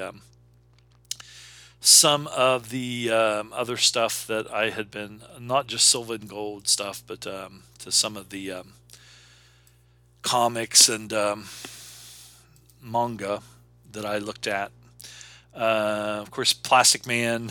I've always been intrigued with Plastic Man. I loved that TV show when it was on after when I was in college, on in the afternoons. The Plastic Man cartoon, and I love that character. And I love how during the Gods Among Us, Injustice Gods Among Us storyline, how Plastic Man kind of fell into that, which it was just kind of cool. Um, I started reading Panya, The Mummy's Curse, and that is a new Dark Horse. It's probably going to be a short series by Mike Mignola. Um, and let's see, Mike Mignola, Chris Roberson, Christopher Mitten, and Michelle Madsen. This is from the Hellboy universe, and I love the Hellboy universe and everything about that. Everything that Mignola does, I love. So I just started reading that. When I read the first issue, it was pretty good. And she is a big part in the BPRD Hell on Earth and the BPRD story. She appeared in the last Hellboy movie with David Arbor. Didn't have a huge part in it, but the character was in it, and it was done well. Let's see here. This is the story of Panya. It's based on the character by Mike Mignola, but the story is done by Chris Roberson, the art by Christopher Mitten, colors by Michelle Madsen, cover by Christopher Mitten, and letters by Clem Robbins. Watched Danhausen from, well, I was going to say wrestling fame, but he's also from YouTube fame. I actually like watching his YouTube stuff, and his just character is so entertaining. It takes me back to like some of the like horror movie hosts from the good old days. But Danhausen, I haven't heard from him lately. He got hurt for a while, so he wasn't wrestling. He broke his leg. And then I haven't really seen him that much on AEW. I watch most of that stuff on YouTube and on Facebook. And Ring of Honor, I catch some of that stuff on YouTube and on Facebook. But I haven't seen Danhausen lately. I decided to go and look up his page to see what he's doing. And I think the reason was I heard that he might have gotten in trouble selling some of his merchandise that wasn't AEW merch. He was selling his own stuff, and that he might have gotten in trouble for that. But he had a thing on there where he does some unboxing of stuff that he's ordered, and he got a new Iron Man character. It's kind of fun watching him because he does it in character and everything. So I recommend, if you're into comics and the figures and statues and things like that, and then people just send him stuff because of who he is, and they like his character that he portrays on YouTube, and they'll just send him stuff to open up, candy and everything else. I mean, just anything. And it's entertaining. There are going to be a lot of Black Friday sales on a lot of these, like Things from Another World and other comics. I'm sure, like Dark Horse and Marvel and Comixology and a lot of these different places will have Black Friday sales online. So you'll probably be able to get some good stuff cheap. Um, Again, I was going back and rereading some of my old BPRD stuff, going back to the Hell on Earth saga, and everything that went on there. It was so good, so epic. I want to go back, and I would like to get the omnibus of a lot of those stories. And maybe the hardback versions of some of them, compilations of those stories, because I loved that one so much. I mean, I was going to say even more than Hellboy, probably more than Hellboy. I mean, he was involved at a point, but just all the characters that Mignola created that are in the BPRD, I just fell in love with. I still love all those characters, and going back and rereading that stuff is just great. I found some. There is on YouTube graphic audio. If you put that in there, there are like comics on there that are done in an audiobook format.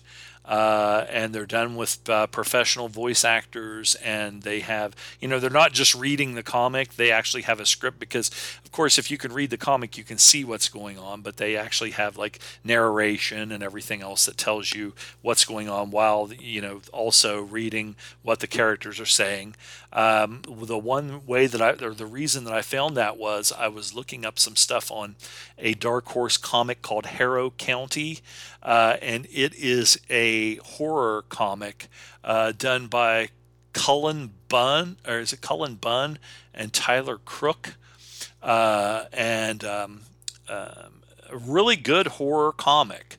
I know I've read some people say online that whether it's manga or comics that you really can't do good horror or something like that. I don't know why you couldn't, because I mean there are books that are really good horror novels and books. So, but I think what it is you I think what they were saying more than anything, it's not that you can't have the good story, because of course Dracula, Frankenstein, and the Mummy, and all these are legendary books that were turned into movies or whatever. Dr. Jekyll, Mr. Hyde, but I think what they were talking about more than anything was the actual dread. Like I said, like when I was playing that one video game, I can't remember what it's called now. Fuck, Death. What the fuck was it? But how they, with the music that they play, and they set an atmosphere that just makes you uneasy and makes you on edge. And I couldn't believe that they could do that on a video game. But it's the same thing they do in movies when they play that, with silences, and with also music that creates an atmosphere of dread and doom, or a scary atmosphere, that they can't do that with a comic or a manga or a book. But from what I've read of this Harrow County, I thought it was really good. I'm not sure if they tie in any way to any of the Hellboy universe, but some of them that go out there, I mean, that Mignola and Dark Horse have put out along that kind of horror theme will have like a little connection here and there sometimes, but I'm not sure if that one does or not. They do have some really creepy, weird shit in them. Let's see, Dusty. Let's see what's he got here.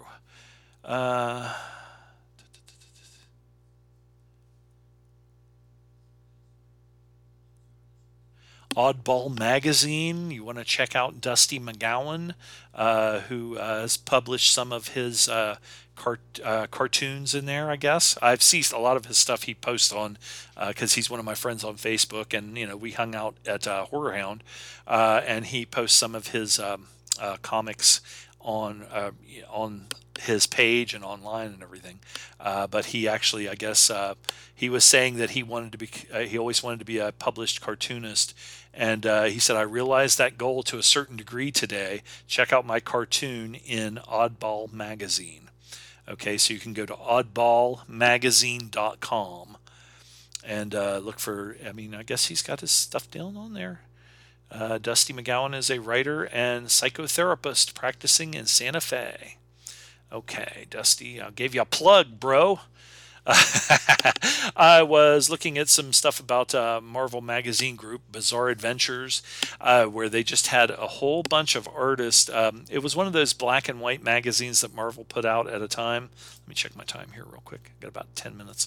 And what they did was they told all these artists, each one of them was going to have like a page, and just to put something down, and the theme of the entire thing is violence. The theme of the entire magazine is violence. That's all you need to know, and you can do anything you want. I think maybe each one, I don't know if each one had a panel or if each one had a page, but you had a lot of, various really famous artists that put some stuff in there, writers and stuff that put some stuff in there. And this was, I don't know what year it was, but it was Marvel Magazine Group, Bizarre Adventures, A Hard Look at Violence. And the girl in front of it that has like a trench coat and has all these guns and hand grenades and Bowie knives and brass knuckles and everything underneath of it, it kind of looks like Michelle Pfeiffer. She looks pretty hot. Let's see. I read What If Dark. I guess Marvel is putting out a What If Dark series, and it's What If the Tomb of Dracula? What If Dark, the Tomb of Dracula? I read this. This was number one. It says it's probably the based on the characters by Marv Wolfman, David Cutler, Scott Hanna, and Antonio Fabella, and it's got a picture of Dracula and Blade on the cover. And I'll be honest with you, I was very underwhelmed by this. I don't know. You can check it out if you want to, but I didn't think it was very good, and I'm not going to go back to it unless, of course, they have. If they have like a, of course, What If was only like one issue offs of each story, so they may have other What If Dark stories that come out that are good with writers and artists that stick with me better. This one didn't at all. I thought I put down that I thought it was pretty weak sauce, and I don't plan on going back to. Well, like I said, going back to that, that's like probably like a one-off. So maybe I'll just keep an eye out and see what the other stories are going to be. I did like the What If animated stuff that they had on I can't even remember who fucking puts out Marvel that took it over and does everything. Is that Disney? I think it may be Disney, or are they the ones that did Star Wars? Anyway, William posted a pretty interesting read on Rod Serling and the Twilight Zone. There's a free preview over at Amazon, The Twilight Man, Rod Serling and the Birth of Television. So that's something you might want to check out. Let's see, what else do we have here? Our Cancer Year is something that I'm reading right now, and this is a graphic novel by Harvey Pekar and his wife, Joyce Brabner, art by Frank Stack. So I'm reading that at this moment. It's pretty good so far. I haven't gotten that deep into it. Usually, with Pekar, I like his stuff. This one, it's I don't know. I don't know if I want to say I'm underwhelmed by it. Maybe it's because, like I said, part of it's written by him and part of it's written by his wife, who is, a good writer herself. But, when I got this, I was expecting just Pekar. So anyway, I'm going to stick with it and finish it up. How much time we got left? Okay. I've read the Mike Mignola, Ben Stenbeck, and Dave Stewart Frankenstein Underground. I went back and reread that. It's a 5-issue series, Frankenstein Underground, and this does connect with some of the Mignola Hellboy universe, and the art and everything is Mignola. I like that. Let's see, Baltimore, The Cult of the Red King. That's another Dark Horse. That also, Frankenstein Underground was Dark Horse. Baltimore, The Cult of the Red King is another Dark Horse Mignola-verse book that I read, and that one also is connected to the Hellboy BPRD stuff. The Umbrella Academy, Hotel Oblivion by Gerard Way, Gabriel Ba, Nate Picos, and Nick Filardi. I have not seen any of the new stuff with Umbrella Academy on TV. I loved the series when I watched it, so I'm not even sure what channel it's on or if I get that channel now. So I read, let's see, I was trying to think of how to pronounce this while I was reading it the entire time. Cochet in Hell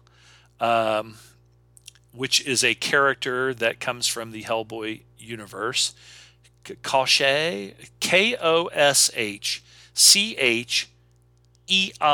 in hell. Koshke, maybe it's Koshke in hell. But he's a character that Hellboy actually fought at one time. He is unable to be killed. He's cursed and unable to be killed, but he fights Hellboy and he ends up in hell.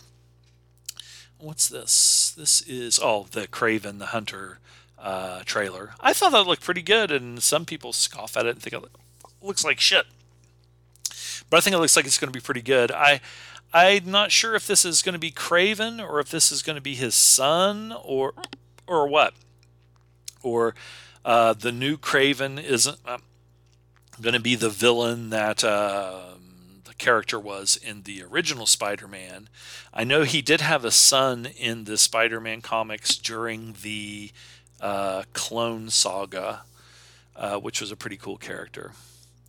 Let's see, the Avengers, number 6, McKay, Fiorelli, and Blee. I did not like this one very much at all.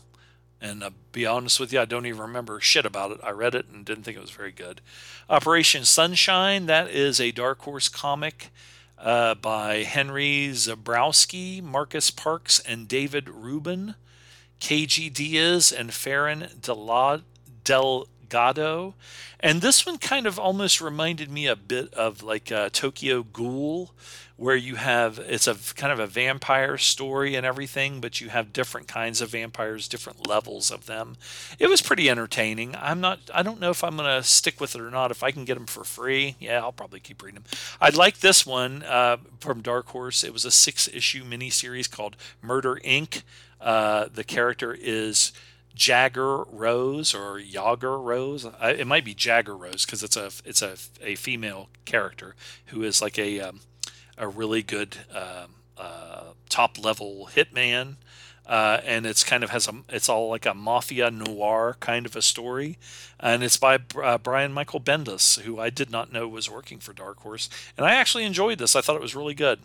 Let's see, what else do we have here? So I recommend that one, Murder Inc. from Dark Horse, from the Eisner winning creators of Powers. Murder Inc. Jagger Rose. 6 parts.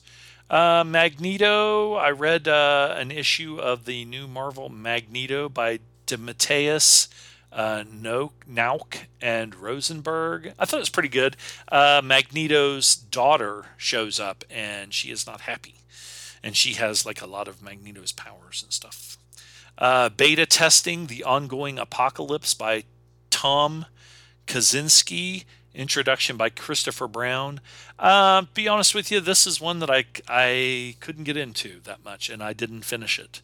It was, I think this is like an omnibus of the whole thing, or a graphic novel of this whole book or novel. It came across kind of like a Philip K. Dick kind of a story, what the fuck's the other guy's name? I can't remember off the top of my head. But very very I don't know, it's out there, and I just couldn't get into it that much. Maybe I'll go back and finish reading it. It's another one that it was a daunting task. I thought it was just going to be like maybe like 30 pages, maybe 50 pages or something, but it just kept going on and on and on, and I felt like I was actually sitting there reading it like a huge novel, and again, I just couldn't get into it that much. Okay, I think I'm going to shut it down for now. We're just about at 2 hours, and I've been trying to keep it at that. Dark Horse Headless Horseman. That looks pretty good. I didn't read it, though, yet, so that's something new that's coming out. Let's see what else. Snow White Zombie Apocalypse. That was a short one. I think it might have been like a one-off, and I thought it was pretty good. I like the art in it and the story. Let Me Out. I don't know if that was Dark Horse or not. I don't think it was. By Emmett Nahil and George Williams. Sudden Death. That was from Scout Comics. Sudden Death #1. I read that. Can't. I thought it was okay. I mean, it's worth a look. But again, that's just one issue. So I'm going to shut it down, and I hope you guys enjoy this. There were some manga and anime that I watched that I'm going to get back to, but maybe I'll talk about it later. Talk to you later. Bye.